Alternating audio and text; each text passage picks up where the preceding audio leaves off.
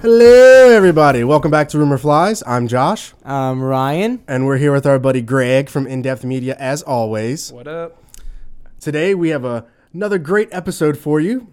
The other ones weren't as great, but this one's a great one. Yeah, this one's pretty great. It's a continuation of a topic that we covered last season, so we decided, you know what? F*** it. We'll do another one. See what happens. Today, we're going to be talking about drugs. Yes. Little caveat, don't do anything illegal. That's what we're going to go with. We said enough last time. We had like a caveat for every damn episode. I think we told people not to use a guillotine last season, but, guillotine, whatever. But, just don't do anything illegal. You'll thank me for all the lawsuits we haven't gotten. Yes. So now we said that this is our video supplement. We're going to be doing all the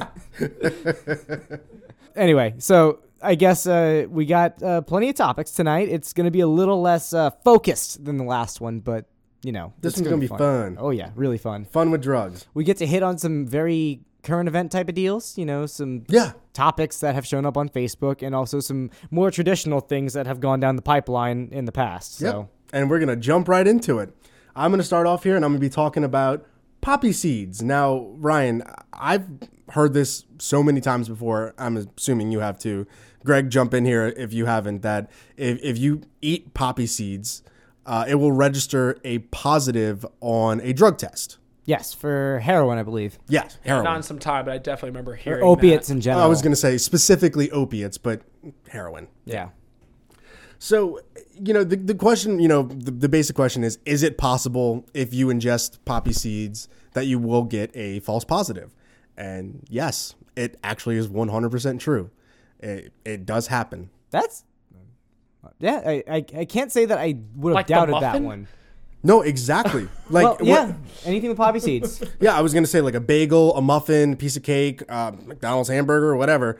All right, so permission to shit on this real quick, Josh. I don't know if you covered it yet, but I just wanted to give my reasoning for it. All right, go ahead. All right, so poppy seed is used for the initial production of almost every opiate that's on the market today, from heroin to morphine to a lot of other different types of legal painkillers, but scheduled ones, obviously. And just it's how you, extract it and alter it through the process of production that leads to it. And that's why all opiates kind of register the same in a lot of drug tests, at least the very specific ones. So I'd imagine if you're eating the precursor, then you might get a little bit of the active ingredient registering as opioids in the test. Yeah, that's about it. Your topic, Ryan. No, I'm kidding. So opiates are still detectable in your urine for up to 48 hours after ingesting poppy seeds. But yeah, Ryan, you basically hit the nail on the head. Surprise, surprise. But for those of you who don't know, like me, opium is a milky substance that is actually extracted from the seed of the pod of the opium poppy. Milk of the poppy, just like in Game of Thrones. I was waiting for you to say that. Ha! The seed pods contain the opium, which also contains the poppy seeds. So that means there is some kind of cross-pollination that is going on there because they're located right next to each other. I mean, it's inevitable. But the seeds don't actually contain the morphine, but during harvesting, the seeds can become coated or be absorbed by the opium extract. So that's where the problem comes from with these tests. Okay. So in terms of you could register for a drug test, wouldn't that mean you'd also, if it's enough for a drug test, you'd be able to feel that effect? No. You won't feel anything like that. I mean, it won't. There's nothing in there that's going to make you feel like you're on opium or heroin or whatever it is. Yeah, because you can make opium tea, right? Like if you have enough enough poppy seed with you. Yeah. But no, there's like, to my knowledge, Greg, can you ingest enough poppy seeds to feel the effects of being on opium or something similar? Specifically, look up poppy tea. I think that'll get you somewhere. Yeah, there we go. While Greg's doing that, it's actually pretty common for people to get in trouble because they ate a donut or a bagel or something that had poppy seeds on it. They got fired. One instance was a police officer was suspended for 4 months because of a false positive test. It showed a positive hit for morphine after he ate 4 poppy seed bagels the day before. Now, the news source said 4 poppy seed bagels.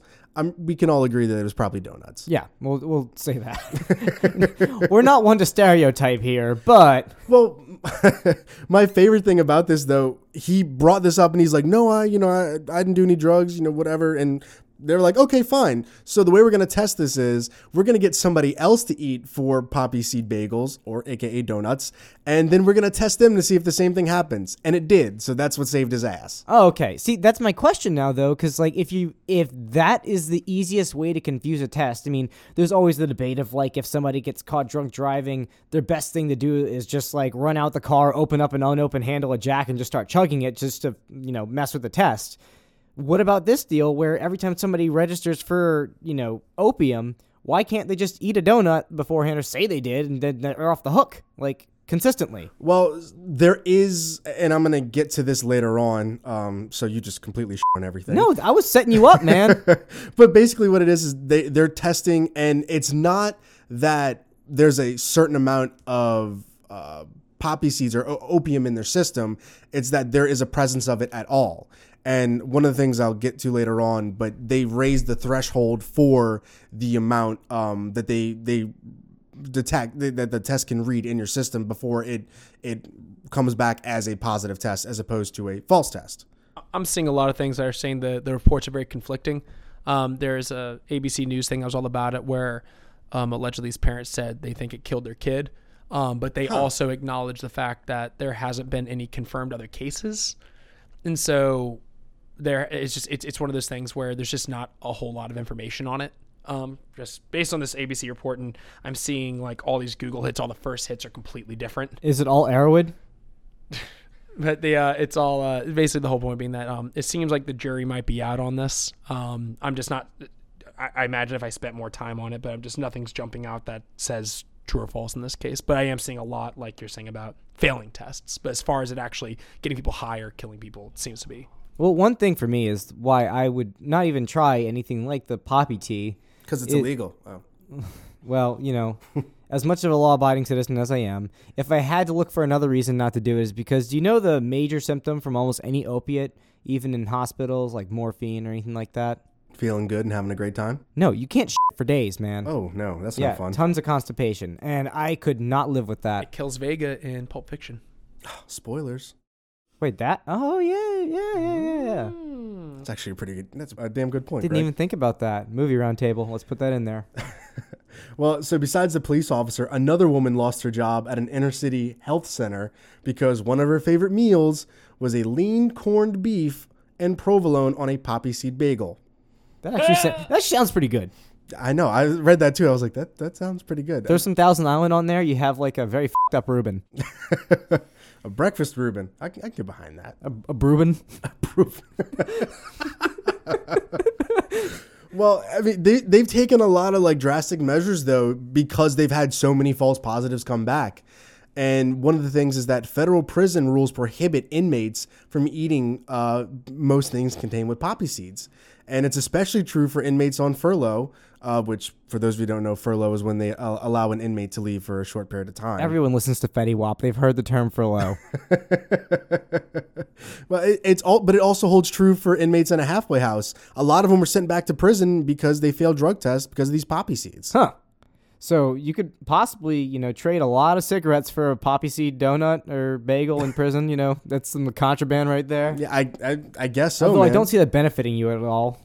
I mean, if you're already in prison, I guess if you're Brooks and you want to stay a little while longer, then I guess that's the way to go. Shawshank Redemption, anyone? Yes, I got it. Okay, cool. The last thing I wanted to add is one positive note, like I said earlier before Ryan shit all over it. Federal agencies have raised the threshold of opiates in the drug testing system in effort to cut out a lot of these false positive tests. So if you're going to have a drug test, stay away from the poppy seeds. Just a word of advice. Only do a little bit of heroin, just a tiny bit of heroin. Splash. So if you're taking medication, don't eat grapefruit. And if you're going to take a drug test, don't do poppy seeds. Fair enough? Fair enough. Okay. All right. Does that wrap up poppy seed, Josh? Yeah. Okay. So for my topic, this is going to be the sciencey one on my end of the night. After that, it's going to be less of y'all hearing me drone on with complicated words. But it also involves drug testing. it's going to be a lot of the myths and possibly facts on how to bypass a drug test for THC. Once again, everybody, don't do anything illegal. Greg's looking at me with the biggest death eyes and precautionary eyes. I don't know. We must give you warnings of the devil's lettuce. He's giving me like that please no look, like a little baby rhino looking at some poachers right beforehand. So, What the? Our lives. I mean, these things happen. Human horn. Oh, you. So let's steer this back on the tracks. So, throughout forensic history, people have been busted for smoking weed, actually, since the Controlled Substance Act of, I think, 1970. Greg can look up that year eventually, but that's not important at the moment. The idea behind this is that for drug tests, THC is the most widely tested for drug in, I want to say, the modern era of drugs. 1970. Yeah, I was right. I got it right on the dot, right there. Probably because I was researching this type of stuff, and I didn't write it in the notes. Believe it or not, we look stuff up. Hey, Greg, Ryan knows shit, okay? Hey, that's your tagline. You can't tack that on me. He knows things. I know crap. So cannabinoids, which are metabolites of THC, which is the active ingredient in marijuana that gets you high, Yeah, it does. are tested mainly through saliva, blood, hair, and nails. Those are the most known methods for detection. And semen? I don't know about semen. I'm not even going to ask Greg to look it up because that just takes too much time. But I don't think that anybody's asked for a spank bank sample in order to like find out if they've been smoking weed or not. That'd be interesting, but I don't think that that's one of the preferred methods. Well, that actually, funny enough, that's actually one of the precursor questions for when you donate at a sperm bank. What? Do you smoke marijuana? If you smoked marijuana within the last X amount of time. Oh my God. That's interesting. I don't know from personal experience. What did you find on Google, Greg? The first hit. See, Uncover can you detect THC in semen? The first hit is on fierceandnerdy.com, which is it's like a dear whatever like column thing where the person like writes and asks a question. Like Dear Abby. Yeah, Dear Abby, thank you. Dear Dr. Miro, my boyfriend smokes a lot of weed and we don't use condoms. I have a drug test next week. Can I test positive Oh my God. for THC from him coming inside me? Sincerely, naturally paranoid.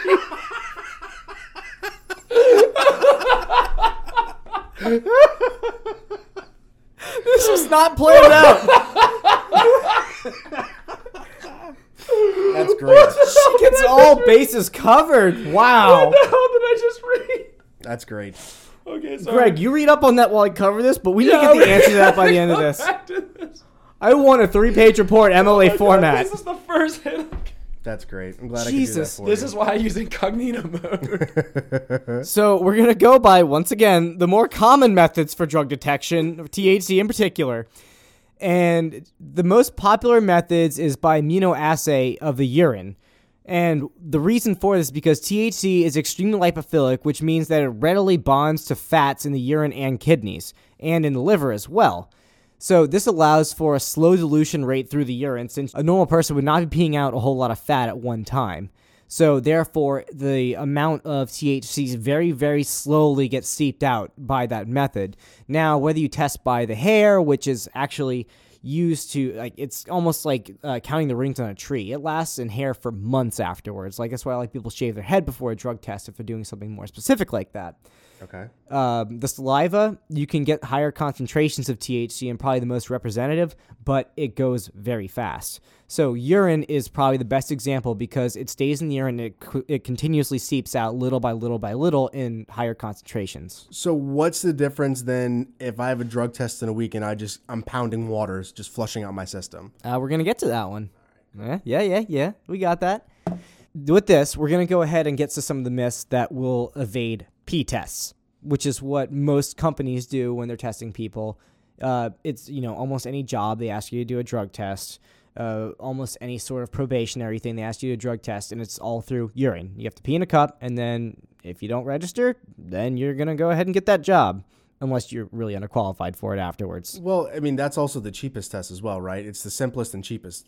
Yes. So about that, actually, a lot of tests are backed up through two different things. So the main P test that people do is by immunoassay, which means that it looks for certain proteins or enzymes that are cooperative with the cannabinoids in there. It's a little like a little dip test. Like, you know how in like science class, Like how you testing have like the pH level? yeah, like pHs, for fish tanks or, other things. There's a few different types of tests like that. Like pregnancy tests. That's another thing. That's an immunoassay. Yeah.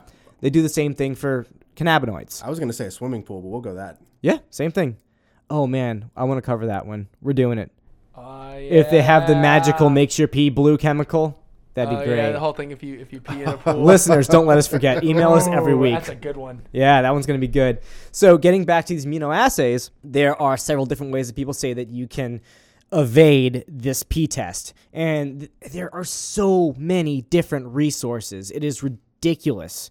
And we're going to only go over a few of them, but we're going to go for the big hitters. So the first one, Josh, the one you are addressing, mainly water. Yeah. And I'm going to group these together real quick. The main three that I saw were all kind of grouped together. Water, pickle juice, and vinegar. Okay, so I guess by my dumb logic, what they're hoping or what people hope that would do would be dilute the THC in the system so much that it wouldn't register on the test. Exactly. Okay. At least that's what people are saying for water. So with water, yes, it would actually dilute your urine if you were to drink about a liter about 3 to 4 hours before the test and then just go pee it all out. Now, that would have worked way back when, but there have been a few different steps that they've taken throughout forensic history to make sure that the water test doesn't very much work. You telling me that science got smart as shit now? Yeah, they get smarter than so the main thing that they did first was they went by a color test. They judged by the yellowness of pee to see if they had diluted it by drinking a lot of water beforehand. Now, there are a lot of legal loopholes that you can go through where it's just like, no, I've just been really hydrating. This is how much water I drink normally. And to jump onto that, people found out how to cheat that by doing the color test by taking something called niacin, which is found in a lot of different energy drinks, or B12. Both of those will make your pee more yellow. However, they don't do that anymore. So I was going to address those two by themselves, but that's pretty much the basis for using the B12. It's because it makes your pee more yellow and look more authentic instead of being diluted. Okay. But they don't do that anymore. They have something that's a little bit smarter, which I think is very interesting. It's something called creatine. Oh, that's what you take to make your muscles full of water. Yeah, it's in a lot of pre-workout and such. But creatine, it's also in meat too. Yeah. So creatine is one of the byproducts of your urine. It can be detected. And one thing they do to match up next to the THC levels is they test for creatine as well. So if your creatine levels are looking very low, then it means that you were probably trying to dilute it, and they'll either retest or they'll do the second thing, which is my bread and butter. If an immunoassay has a potentially false positive, because those can happen. False positives can actually happen. Yeah, we talked about poppy seeds. Yes, and I guess that'll go ahead and go into the next thing I was going to talk about. Aspirin and painkillers. They can also, yes, interfere with a drug test, immunoassay specifically, because a lot of people have said you should take like 4 or 5 aspirin before taking a drug test. Number one, liver damage. We'll talk about that real quick. Liver damage. It can happen. Yeah. So with that being said, painkillers, yes, can interrupt with an immunoassay, but they have different backups for that. And they have the more specific testing, which is chromatography. And that is what I do for a living. Chromatography is my bread and butter. It's either HPLC or GCMS. Pretty much what that is just the way of taking a little sample, and then either by extracting it through liquid or gaseous means, you can run it through and break it down to its most elemental forms of like taking a molecule and busting it up and turning it into little tiny bits. And the way it fractures is a fingerprint for that molecule. So what you're basically saying is like if I were to take a brick wall and I were to take a sledgehammer to it and I would get like little shards, is that kind of similar to what you're talking about? It'd be more in the fact that like a certain brick wall by this company would, if you hit it with a cannonball, shatter in this way, and one from this company would shatter in this way. And by looking at those two different ways they shatter, you can tell what that original wall was. Okay. It's more if you've been given the pieces afterwards. And then gotcha. The way it fractures can tell you exactly what type of molecule that is, and that is a very specific type of testing. And you can get it to like the parts per billion level and just regular standard industry. And you can get to parts per trillion usually. I'm getting ahead of it. But anyway, if you have a positive, they will test it again by means of HPLC-MS or GC-MS, which will tell you definitely what is in there, because the immunoassays can be interfered with, but those just give you the idea of like these certain things that they can be tested for. So it's kind of like, how blue is this? Well, let's find out by actually getting a good measurement for pH. You have the little dip strips for pH, but you also have machines that can tell you the exact number of it from 1 to 14. Now, for this type of test, the HPLC or GC-MS will decide exactly what compound that is. So you can differentiate opiates or THC metabolites. There's no escaping it. If they have a false positive on there, they think they have one, and you try to get around it by saying, "Oh no, I took that," they can take another sample and just be like, "No, we know exactly what's in there." Yeah, I was gonna say, so it's either they catch you on the first round, but if you somehow dodge the first round, it sends off 1,000 warning sirens, and they do the next level instead. Yes. So either way, they're gonna get you the first or the second round. And with the water dilution, they can retest as much as they want to. Well, let me ask you this. How often is there where you have a false positive at first, then you come back, and then they say, oh, well, it tested positive for the first time, but our second sample, there wasn't an issue. And there's a specific reason I'm asking for this. So, but just answer that for me. So I don't work in a forensic lab. I would love to. Or I don't work in a drug testing lab either, I would like to say. But I know a little bit about it, and from what I understand, that does happen. There's a lot of companies that when they send these drug tests to other labs that are around here, they test exactly for that. Urine samples, blood samples, everything. And if there's even a hint of a hit in any of these samples, they will retest it immediately. And sometimes it'll come up negative the second time.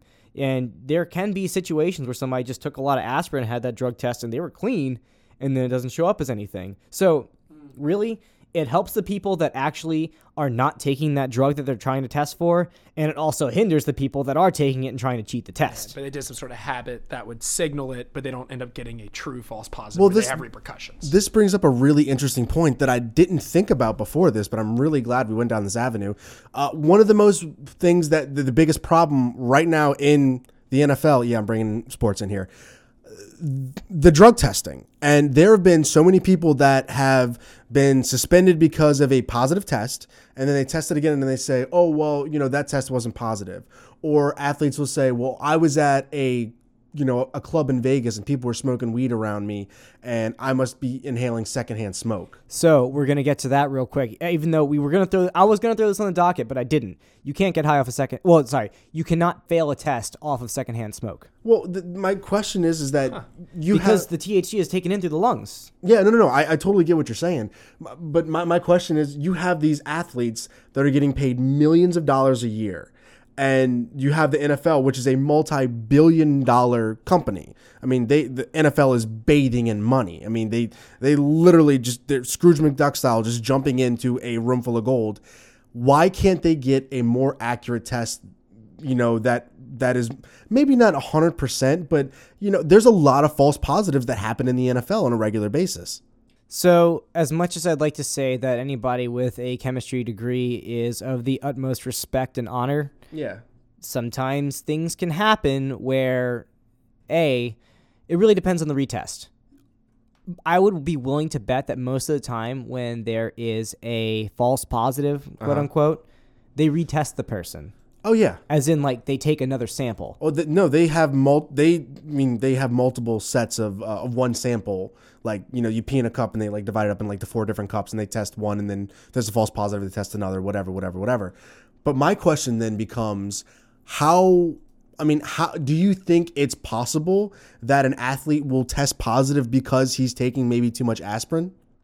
Possibly. I mean, I can't give you a legit answer, from the studies. No. But, I mean, I don't think that by the way, the methods that I told you just now, by retesting by HPLC, MS, or GC-MS, there's no way that you come up with a cannabinoid from aspirin. It's 2 completely different chemical groups. You don't have to worry about it. The way that it fucks with the assay, the immunoassay, that's just kind of a broad thing. Usually for those dipsticks, it's a lot of different things thrown into one. It could be anything from opioids or from marijuana. And it just if it has one of those things in there, it'll turn a color. Yeah. It's a broad thing. And that's where they go further with it. Yeah. Fun dip. Yeah. Or unless it's a standardized test. Yeah, it's a fun dip. Well, it's called a fun dip. If you had too much fun, you're going to dip in this and they'll find out. Okay. I mean, that's just a really interesting thing that I never really thought about. I'd like to cover that more because there's also the whole deal about, I've always heard the whole thing with like the NFL always tests only the second string. Oh, that's not true. So maybe we can get another sports episode going. We'll but see. Long story short, yeah, there's tons of false positives that happen, but at the same rate, I'm willing to bet that they're not all going to the same tester. Yeah. Oh, absolutely. Yeah. So it's kind of hard to really give a judgment on that. Wrapping up this thing, I'm going to give a few like quick round ones that everybody also probably has on their list of little remedies for passing a drug test. Pickle juice and vinegar. It's supposed to lower the pH and mess with the level that can be detected of the cannabinoids. And actually, it works for only saliva tests, which nobody uses. So nobody uses that anymore unless it's like a field test swab, and I would be willing to bet they still wouldn't do it. Yeah. And also, yeah, total acid reflux afterwards. So what you're telling me then is that it only makes a difference for a saliva test if you're salty? Yes, exactly. Right after that, you have chemical cleaners. I'm just looking off a list right now, and I see chemical cleaners, and it says some people sip bleach. Just straight up don't f***ing do that. No. I don't even need to explain why you shouldn't be drinking bleach, okay? Pectin. I have not heard this one, but eating pectin does not help you pass a drug test. What pectin does do is act as a preservative, as a gelling agent in jams, jellies, and pie fillings, and some milk drinks. In addition, it is used as dietary fiber for many of the foods we eat. Okay, I didn't need to know that about that. Herbal teas. Straight up bullshit. Okay. Any of the herbal anythings we're going to go ahead and just chalk up to. We'll go the whole, this is not approved by the FDA for anything, and please stop trying to take this for any actual medical issue. But for the drug test, it won't eliminate that type of thing. Y'all hear that? What? Is that Dr. Oz? Oh, Yeah. Is that a Dr. Oz reference? Doctor? Okay. Mehmet? Is that you, Mehmet? It's coming, motherfucker. Let's see, herbs and herbal supplements, once again. We'll go for the quote from this website. The ever-popular golden seal falls into the category, but much like herbal teas, there is no evidence whatsoever to support the claims that any herb can cleanse the urine of drugs or their metabolites. Energy drinks, that falls into the niacin and B12 category. That is an outdated thing, archaic, that is outdone by creatine at this point. And then we have the pass your drug test drinks, which you will see at every head shop possible. And, yeah, it's one of those things where it's just like pay an absurd amount of money for pretty much one of those fucking grass or juice shakes you'll find over at Whole Foods. Nice. Just take whichever one you want. They're not going to work. Just make sure it tastes good at least. At least enjoy your money's worth. Because everything that I just mentioned, aside from bleach, I hope, is all those things thrown into one of those drinks.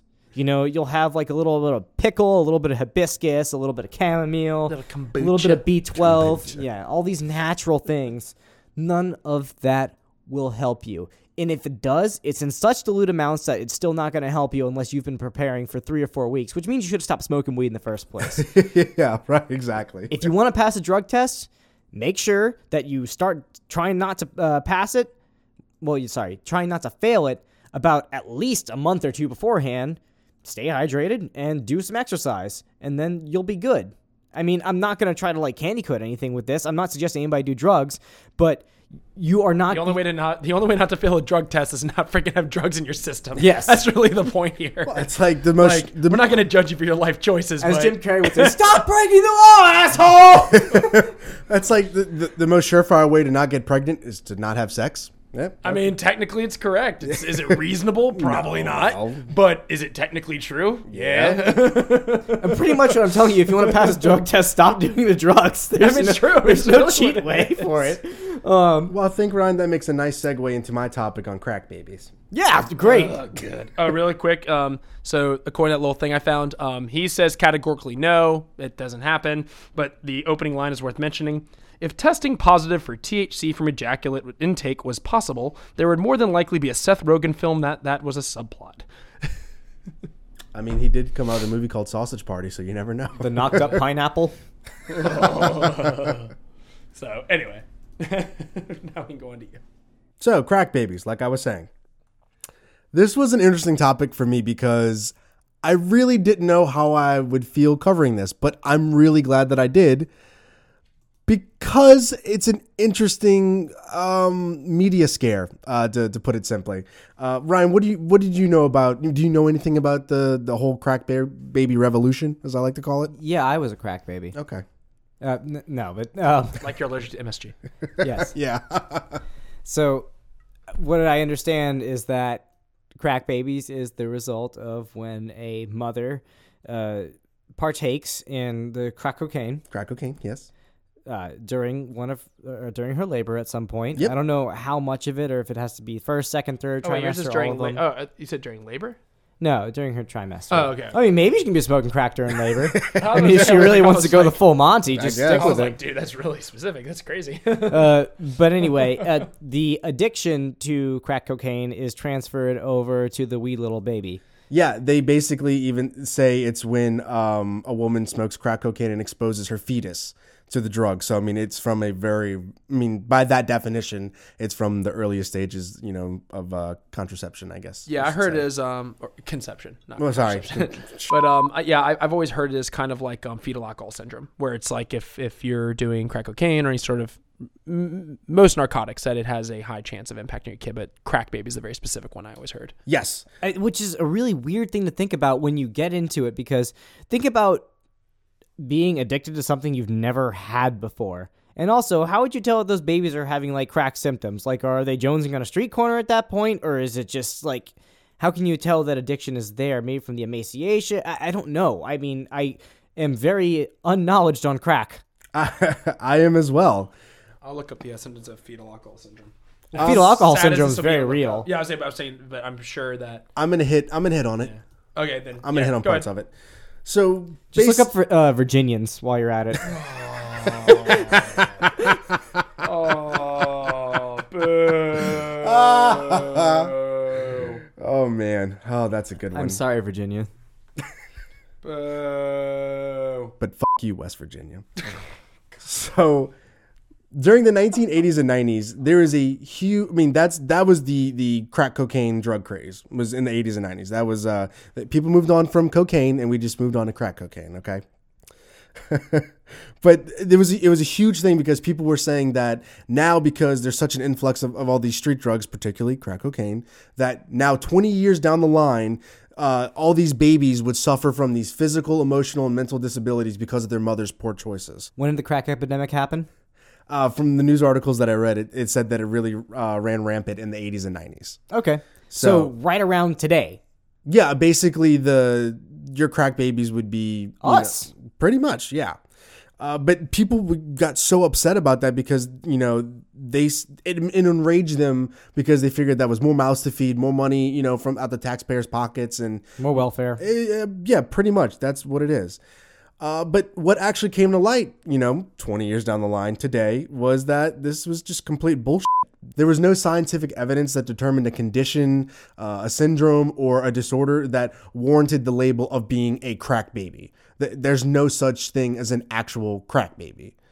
You might have had people whose mothers did drugs while they were, inside of them, but there's nothing that like you could definitely point out and say, oh, these are symptoms that, this therefore makes that person a crack baby. Josh is like pointing right now, it and I'm just- just imagining him like talking like in inertia, like that one's the crack baby. This one has all the crack baby symptoms. Well, it really bothers me because, and I'm going to get a little preachy here, because the studies were so flawed. These people used baseless accusations, and the studies themselves, they had a small sample size, and then there was a whole bunch of other contributing factors that just made this data unreliable.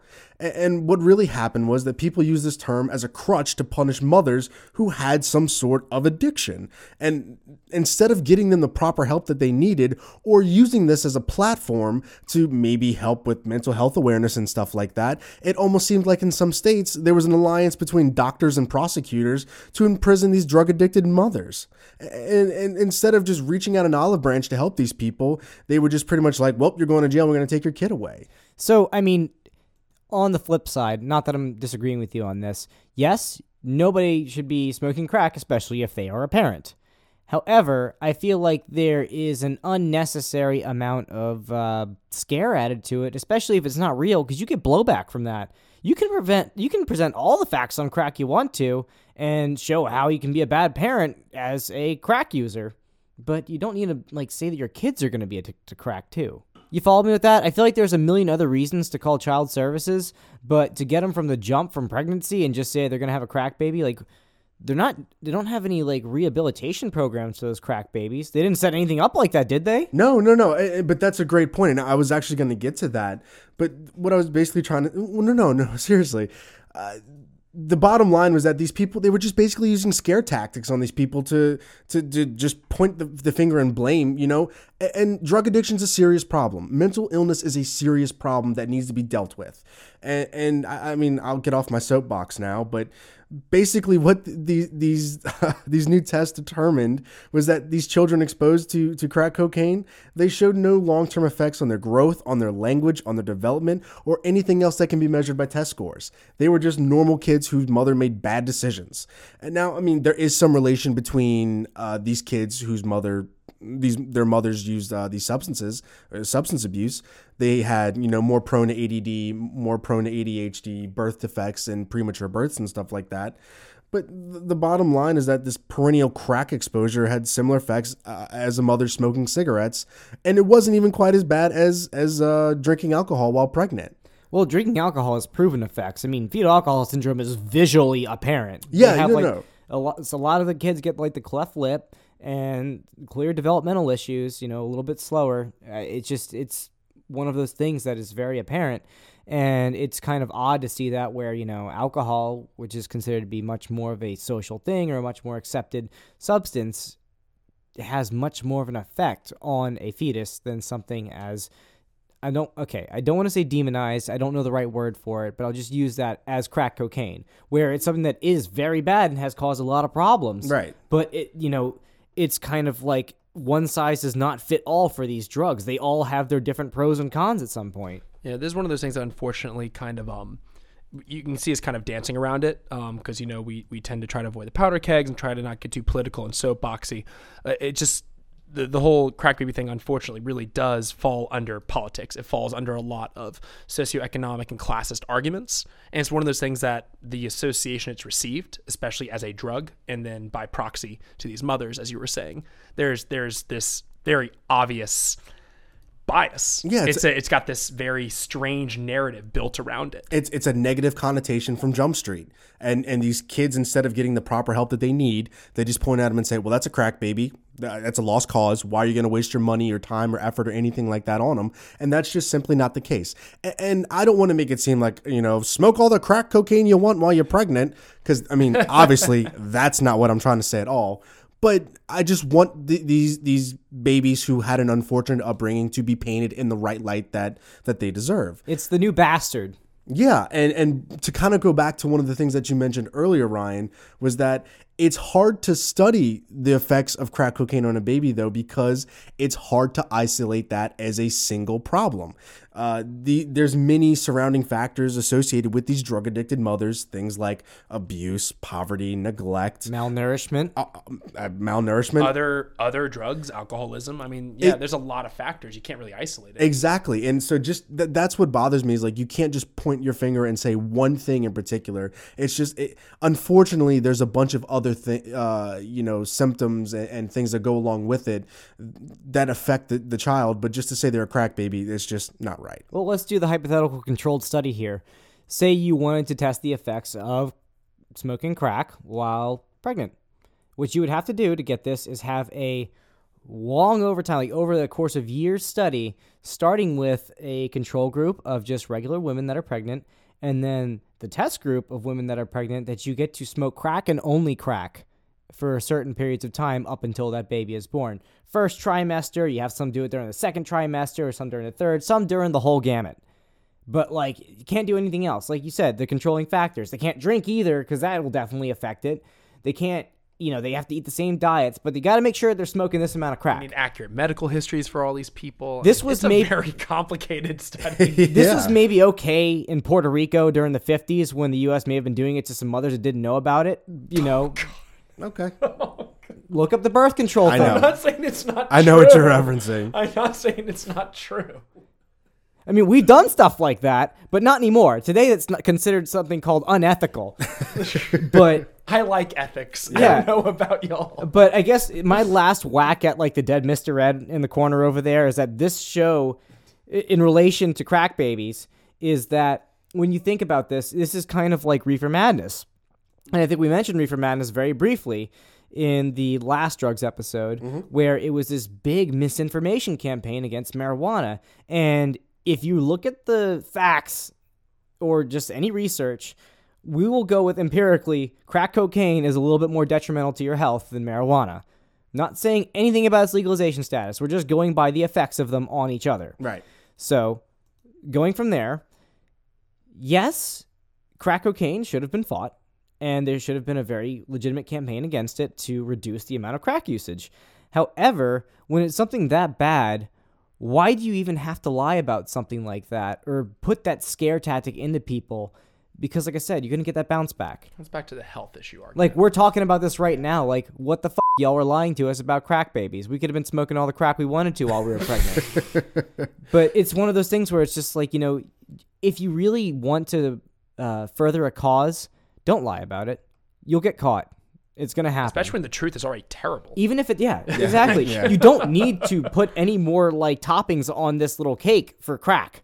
Yeah. I mean, it's bad enough on its own. Yes. This horrible crack cake. Like I said, video supplements coming up. Oh God. Okay. Josh, you have anything else on crack babies? No, I mean, that's about it. But the one thing I did want to mention, I mean, they studied kids up until they were 6 years old that were affected by their mothers using crack cocaine. And there was no definite effects that had affected them, over the long term throughout their lives. Yeah. So, I mean, I feel like that all this information that they point to saying, all these things like, this is why it's bad. It's just like you said, it's a scare tactic. It's bullshit. And I'm getting off my soapbox now. Okay. Can I step on it now? Yes. All right. So this is where it gets a little bit more fun. We were getting a little bit heavy, but now I have nothing but ridiculous shit for the rest of the episode. Me so too. You ready for it? Yeah. All righty. Okay. So I don't know why I'm laughing so much. I'm not high.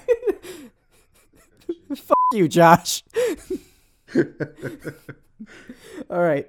So this next topic that we're going to cover is a current times issue.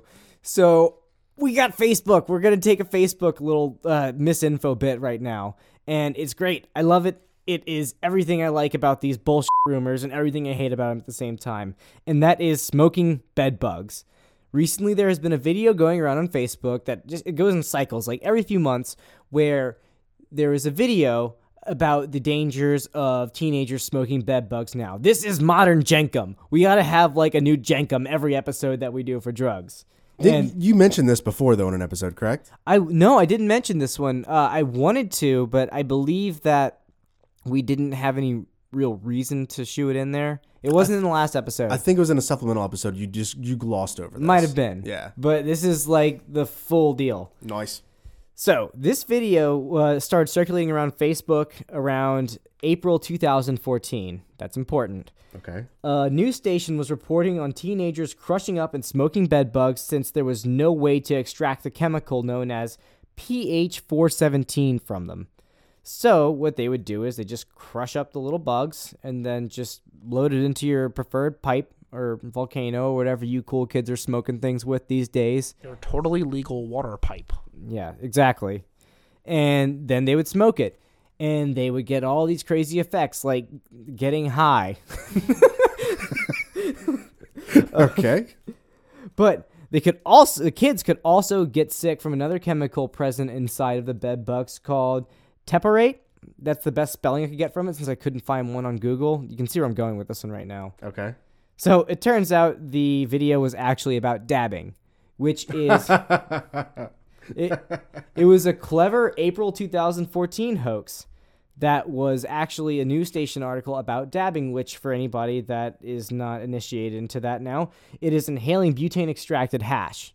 It's pretty much another form of ingesting THC. Smoking weed. Yeah, it's just you go through extra steps and such and such and such. Oils, waxes, whatever. You just put in the little technological electro pen and then you just go ahead and smoke it. and it's better for you.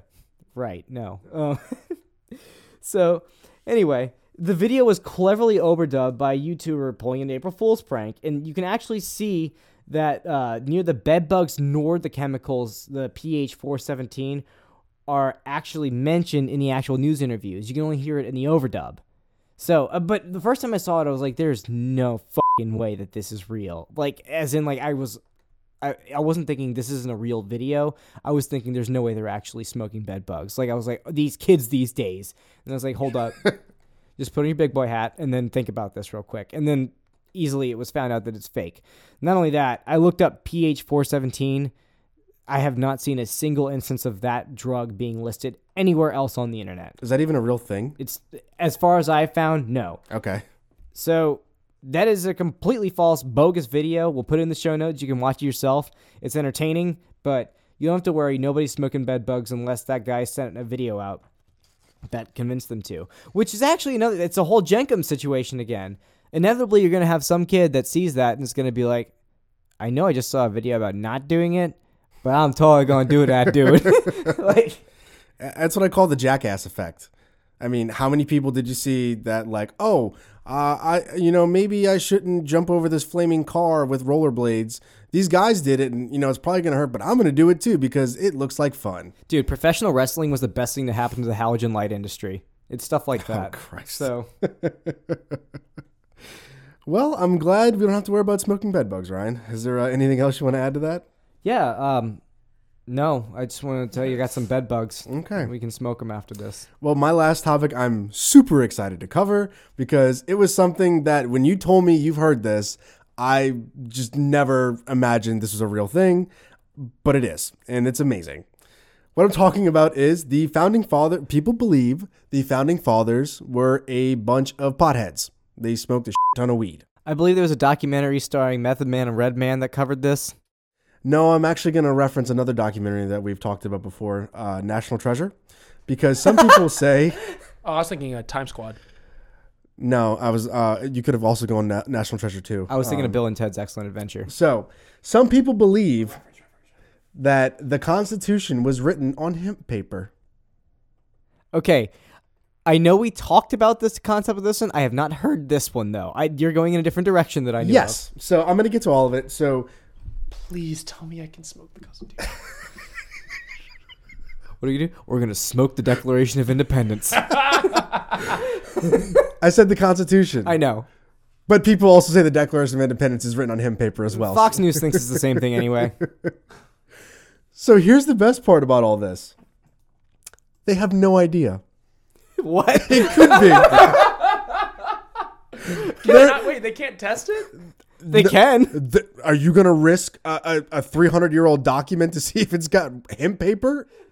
Think about going up to They can't Smithsonian. cotton swab it or something? Going up to Smithsonian with that is just like, hey, can we take a little tiny corner off of the I got Constitution? a pipe right here. That was what I was thinking. It was just like, go to Smithsonian. Can we take a little tiny corner off the Constitution? Why? We want to test it. For what? We want to see if we can get high off of it. So here's the thing, though. Some of the working drafts of both documents, the Constitution and the Declaration of Independence, were written on hemp paper because it was widely used at that time. That was a common thing. So there's not actually a way to tell that GW and Company, that's what I call George W. Washington. George W. Washington. George W. Washington. George Washington. George Herbert Walker Washington. George W. Washington. HW. So there's not a way to tell that George Washington and Company smoked weed, but if they did, they didn't 420 YOLO blaze it. Okay. And Ryan, you want to take a guess why? Okay, let me think about this one. Wrong. It's because it's not your grandfather's weed. That's why. Oh, There. callback. Here's my favorite thing. So when people talk about, the founding fathers smoked weed. They had hemp farms. That I was was the going thing to say, that I always read. heard the farms, yeah. Let me finish. No. The thing that people point to most when they say that the founding fathers smoked weed was a quote by Thomas Jefferson.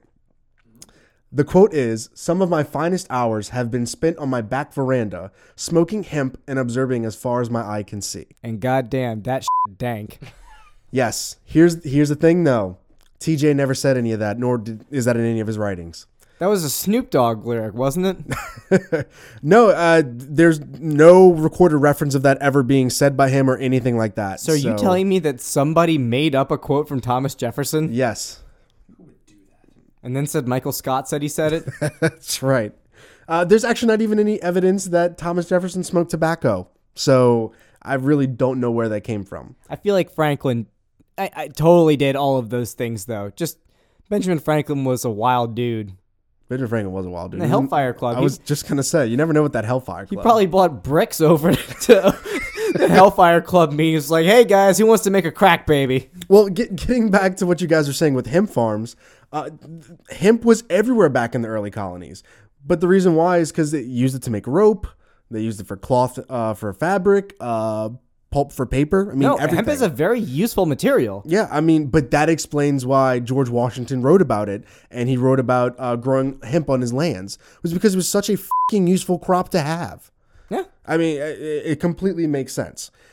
Now, the last thing before I get into that is going to be John Adams.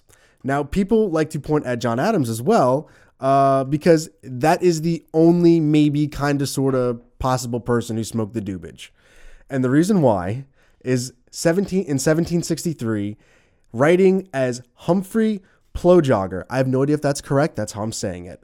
He wrote under a pseudonym in the Boston Evening Post. He wrote a odd postscript to a column he wrote about the advantages of growing hemp. And I'm going to try my best to read this, but he kind of wrote it all f***ery. So the quote is, "Seems to me if great men don't leave off writing politics, breaking heads, boxing ears, wringing noses, and kicking breeches, we shall buy and buy want a world of hemp, more for our own consumption." That's not even close to how he wrote it, but that's what he was trying to say. But what they ended up finding out was that an annotated version of the letter by the Massachusetts Historical Society was that Adams was talking about hemp rope to use to hang people instead of smoking hemp. So, yeah, that's not quite what he was going for. I was first translating that as, dude, if nobody else is going to let us do it, then we're going to grow our own hemp. Exactly. That's what people like to say. But then it turned into old curmudgeon, we need to hang some people. It's been a while since we've had a good hanging. Yeah. I have a farm. We can make all the rope we want to. Pretty much. So, yep, the Founding Fathers did not smoke weed, but the Constitution or the Declaration could be on hemp paper. Not quite sure. We need Nick Cage on this show. I really feel like a simple cotton swab would solve this. Like, why is this so hard to figure out? Well, in the famous words of John Voight, you need heat. He says that true. National Treasure, so sorry. Anyway, that's the Founding Fathers smoking some greenery. I loved it. So the last topic of the night is going to be a very famous one, and you might not even know it's famous because you might think it's only a friend of a friend of a friend thing. And that is the famous orange juice LSD man. And there are so many iterations of this, and it is very close to my heart because I've heard this on several different occasions, and I started to question it when I heard it from people that don't know each other. So I've been told this by my father, who worked in a hospital, and he said that somebody walked into the hospital and was exhibiting these symptoms. And then to top that off, in my forensic chemistry class, my own professor in chemistry, PhD, was telling me the story about the same type of dude that had this thing happen to him. And Josh, you heard my dad say this story before. Absolutely. Yes. Can I ask you a question? Sure. Have you seen your dad and your forensics teacher in the same room at the same time? No. There you go. I don't remember that. All right. Okay. Think about it. Man, I'm questioning shit now. So this story has so many different iterations. We're only going to go through a few of them. But the idea of it is that a particular person, usually it's, your uncle's friend or, my bro from college's old roommate type of deal. Or Uncle Rusty. Yeah, or Uncle Rusty. He's like a mascot at this point. Did one of two things. Either he or she took too much acid, LSD. Some type of hallucinogenic drug. Yes, usually it's LSD. I've mainly seen that. Yeah. Over time. Like just taking so much of it. Or they took way too much at once. And my favorite version of it is like a guy was trying to take a sheet of acid, which in, I guess, LSD terms, you have a hit, which is like one LSD. And then you have a strip, which is 10 LSD. And then you have a sheet, which is 100. Well, this guy was trying to smuggle a sheet through, I guess, a border or something, or away from cops. And he started sweating. He kept it on his shirt, and then eventually it got seeped through his skin, and he eventually started tripping like crazy. Right. And the symptom of it was one of two different things. I'm already like just tearing this one down right now. Either they thought they were an orange and they started to peel his or herself by either taking off their clothes, and sometimes in the stories they started peeling off their own skin. Or they thought they were a glass of orange juice and they didn't want to lie down because they would risk spilling themselves. Or they didn't want people to touch them or try to drink them. So they ended up in psychiatric hospitals for years to come, and they're still there to this day. So this is a very widely spread story, and I'm sure that almost anybody listening has heard some version of it at some point. There's definitely some iteration that's made it around to people, yeah. Yeah, this is like the new big fish story for drugs. Like, it's like always the one that comes around. It's one of those tall tales. Yeah. This is completely untrue as far as anybody with any sort of reputable claim knows. This has not been documented in any hospital whatsoever. There is a small history to it. So this story started in the mid-1960s, which happens to be right when LSD started to be used a whole lot. It was discovered in 1947 by Albert Hoffman, and then later in the 50s, he reevaluated and found its psychedelic properties. However, it wasn't used by, I guess, the public as like a recreational drug until the 1960s, around the Woodstock time. No, in the 50s, the Disney animators was using that to do Alice in Wonderland and stuff. They're not the public, man. They're part of the system. That's right. So the first time this story was in print was a newspaper article talking about a specific person thinking that they were an orange and wanting to peel themselves afterwards. And Dr. Timothy Leary, who was one of the big wigs in the LSD movement, I think it was like drop in, it's like tune in, drop out. Look at the Timothy Leary quote, Greg. Dennis Leary's his son. He's not, biting though. my tongue. He was the guy who was like a doctor, I think at Cambridge or something like that. I'm just messing up Timothy Leary's history. This dude was big on acid. Tune in, drop out. Turn on, tune in, drop out. He was pretty much saying just take LSD and start experiencing your life with this life-enhancing substance. Yeah, not good life advice. Discovering by the way. yourself. Not good life advice. Wouldn't recommend it. Well, by the amount that he was taking it, yeah, probably not. Yeah. So he led this movement, but even him, he said, with my 300 plus times of taking LSD, I have never had anything remotely close to that type of thing happen to me, and I've never heard of anybody else having that happen to them. Yeah, bad trips exist, but nobody has been psychiatrically institutionalized for years to come afterwards. Okay. So 1966 is when that first happened, and that already was discredited pretty early on. I would imagine 1964 or so was when it first started spreading around the U.S., that story, and possibly outside the U.S. too. Yeah. However, this is what pisses me off. In 1968, the neuropsychiatrist Duke D. Fisher, who was just, you should be Douche D. Fisher. You told him, Ryan.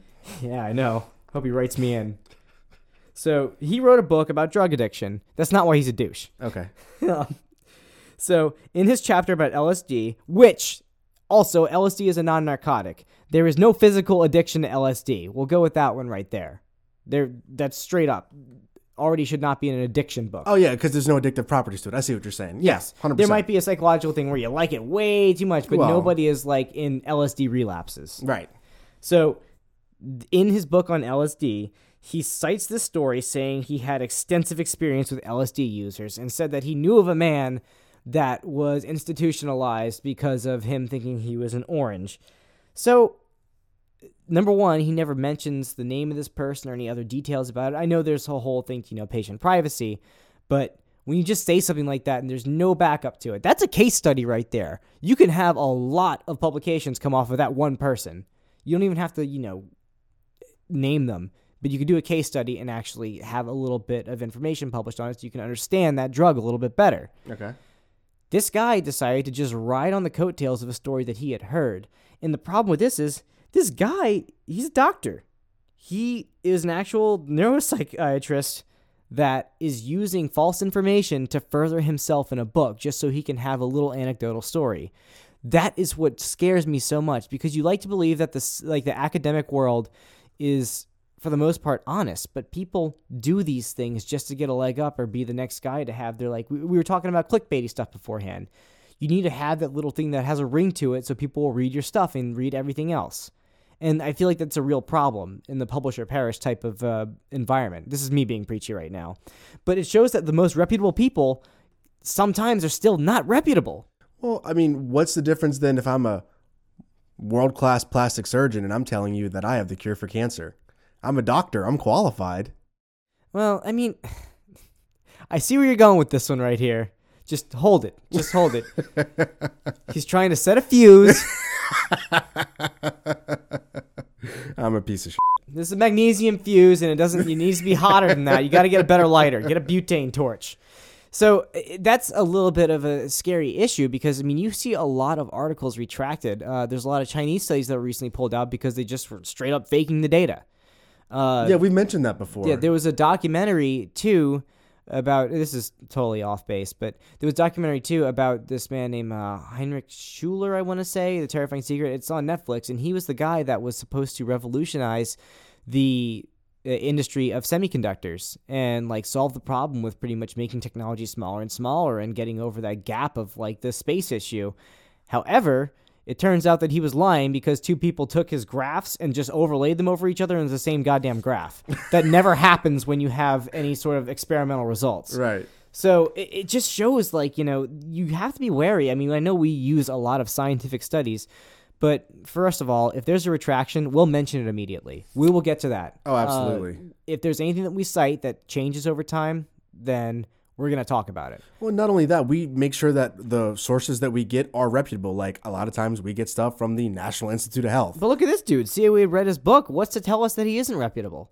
Except for the fact that everybody else has told this story and then nobody's been able to back it up or give a name to it. You know? What you're telling me is that it's just a big game of telephone that people are repeating over and over again, right? Yeah, it's Rumare Fugit. Yeah, it sounds like somebody should start a podcast about that. Oh, yeah, I know, right? That's all I'm saying. So after that little rant Get on it? my part, which makes things harder for us for this show, we'll go into some theories of why this is such a popular type of myth or story that goes around. And a lot of people think that the first one's a little bit wacky, but it has some basis to it. A lot of times when people are on psychedelics, they have this sort of environmental association where anything that they're around, like a lot of people that's reported, like whenever they smoke something or they take some sort of a psychedelic, they will be part of what they are around or they see or they focus on. Like they just associate with that. Josh, what you laughing about? I am he as you are we. Yes! That's all I was thinking That's of. pretty much it. And some people thought that, like, you know, there was an orange in the room or there's some orange juice. I just don't get why that many people tripping have orange juice around them. That's really specific. Yeah. The second one makes a little bit more sense, and Greg's going to start, like, quivering with excitement once I say this. It is a self-fulfilling prophecy. Wait.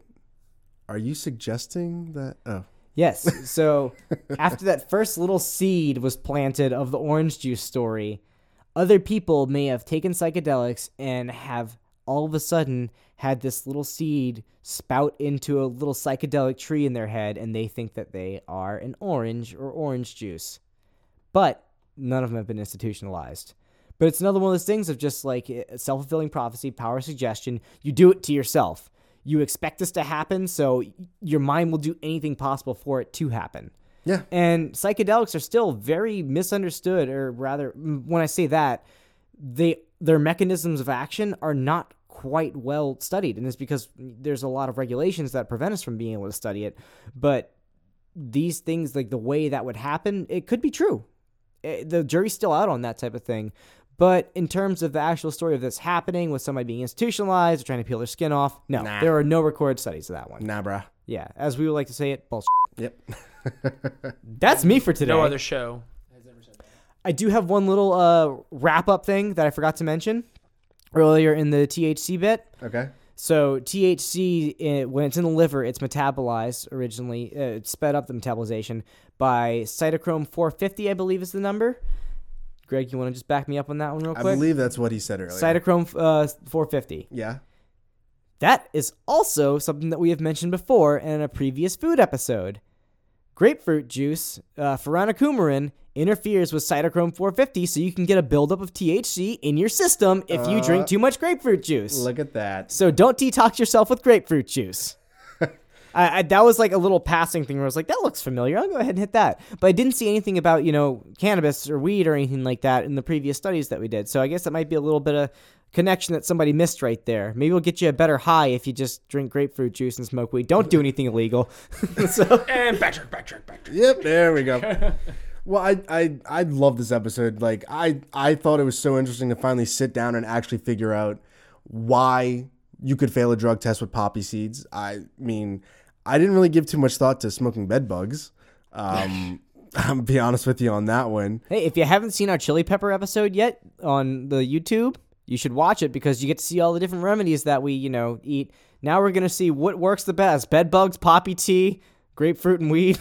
Well, one of the things that I did want to mention, when you talk about the THC being lipophilic, isn't capsaicin lipophilic as well? Capsaicin is lipophilic as well. A lot of organic substances are. See, Ryan, I listened to you. I don't know what any of those words mean, but I know that they're similar. He's like a just awesome manly parrot. Yeah, it's like the word search. He's like, oh, I see it over there. I think I know that one. I got to be honest with you. I love the bit about the founding fathers smoking weed. That was so fun to just dive into and just to see all the insane theories. I feel like we could have gone further down that rabbit hole. We don't know what it's made out of. That's bothering me. I'm like, there has to be an easy way to check this. Well, it's just a spectrometer or something. I mean, like, I'm big sure word, something. Okay, so I want you to think about this, Greg. Convince either Bill O'Reilly or Glenn Beck to let you take the Constitution and test it to see if it's made of hemp. Say it was true. People would lose their shit. And not on both sides. Yeah. Look, guys, it's okay. Y'all can let us handle it for a few hours. Worth rumor flies. Well, so my whole thing is that it's if they were to test it, there's a strong indication it would come back positive for hemp. But that's because it was such a common thing to have back then. That is why George Washington owned fields of hemp, on his land. It was because it was a great way to make money. Also, not all weed gets you high. For the marijuana plant, very little of it does, actually. Only certain buds do. And the rest of the plant you can use for tons of other things. It's useful in many different ways. But it doesn't mean that, I don't think even for hemp, if you were to use the paper, I don't think they're even using the psychoactive portion of the plant in order to make the paper. Hemp has a very low level of THC to begin with. And, I mean, like you said, that's the active ingredient that gets you high. So they would have to smoke a ton of hemp. And why? I mean, that's like smoking corn, okay? Like, if I wanted to, I'm sure that I could, but there's much better uses for it. Yeah, just smoke peanut skins instead. Exactly. We've covered that. How many references have we made back to our show in this episode? Hey, Ryan, sick reference, bro. Yeah. I'm just going to have to edit in all the different episode number references afterwards. No, so we'll just go back to it. Nice little bing. Yeah. We'll just let Greg do that in the show notes on our website. Yeah, have fun with that. Well, yeah. we hope you guys enjoyed this. This was a really fun episode for us. It was very different than our previous drugs episode, but this was more fun. I mean, we got a little serious at times, but we really hope that you liked what we had to say. I like this format. I think we might want to stick with this for some of the episodes like this in the future. I think it was cool. Hopefully we'll be able to crank out another drugs episode eventually. Yeah.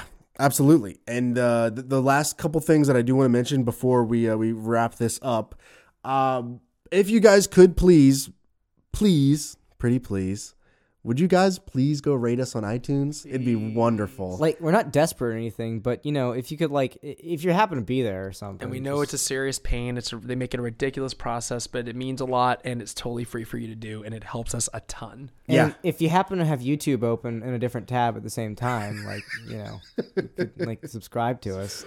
That would be absolutely wonderful. And go fight the YouTube commenters that think Greg's a douche. At this point, I'm just like, what if he's right? What if that one YouTube comment's right? Somebody put Greg through an existential crisis just from one comment. It's amazing. Dude, as soon as I saw that, I was like, I should be above this, and I really shouldn't care what YouTube thinks, but someone out there is really mean to me. And doggone it, people like me. Oh, God. So thanks again, everyone. iTunes reviews, wonderful. If you can do that, YouTube, subscribe, that'd be great. Greg, how else can they contact us per usual? So we are on rumorfliespodcast.com. You can contact us at rumorflies@gmail.com, Twitter and Instagram at rumorflies. You can find us on Google Plus, rumorflies, and facebook.com. Ryan over here is like dancing, making plus signs. Facebook.com/rumorflies. And YouTube with the random scramble of numbers and letters until you subscribe. We get 100 subscribers. We have a Spice video if you haven't seen it. Watch me basically dance in a chair as I'm dying from habanero. Yeah, and Ryan's initial reaction to his Carolina Reaper, it was just amazing. You know, I'm thinking I got a kind of weak one. Once my other ones start growing, I think I'm going to try that and do a rehash of that one. You know, you say that now. I don't think you remember how you felt then. I'm going to do it. You watch. Well, just go see for yourself. So you just act like a bunch of idiots. Like that's what we normally do. Suffer so you don't have to. As long as you subscribe. One last thing. We have the song of the week. I can say it live right now. It is going to be appropriately a song called Xanax by the artist Elohim. And she was great and let us put the song on there and was really excited about it. And thank you for letting us do this, Elohim. Thank you so much. Great. And actually, thank you to all the artists that let us do this. We actually asked permission. We're not just ripping songs for the record. Yeah, everybody that we feature on the podcast has given us the A-OK to be on here. So that's really awesome. All right. Well, anyway, so Elohim, Xanax is the song. I'm Ryan. I'm Josh. I'm Greg. Bye. Meh.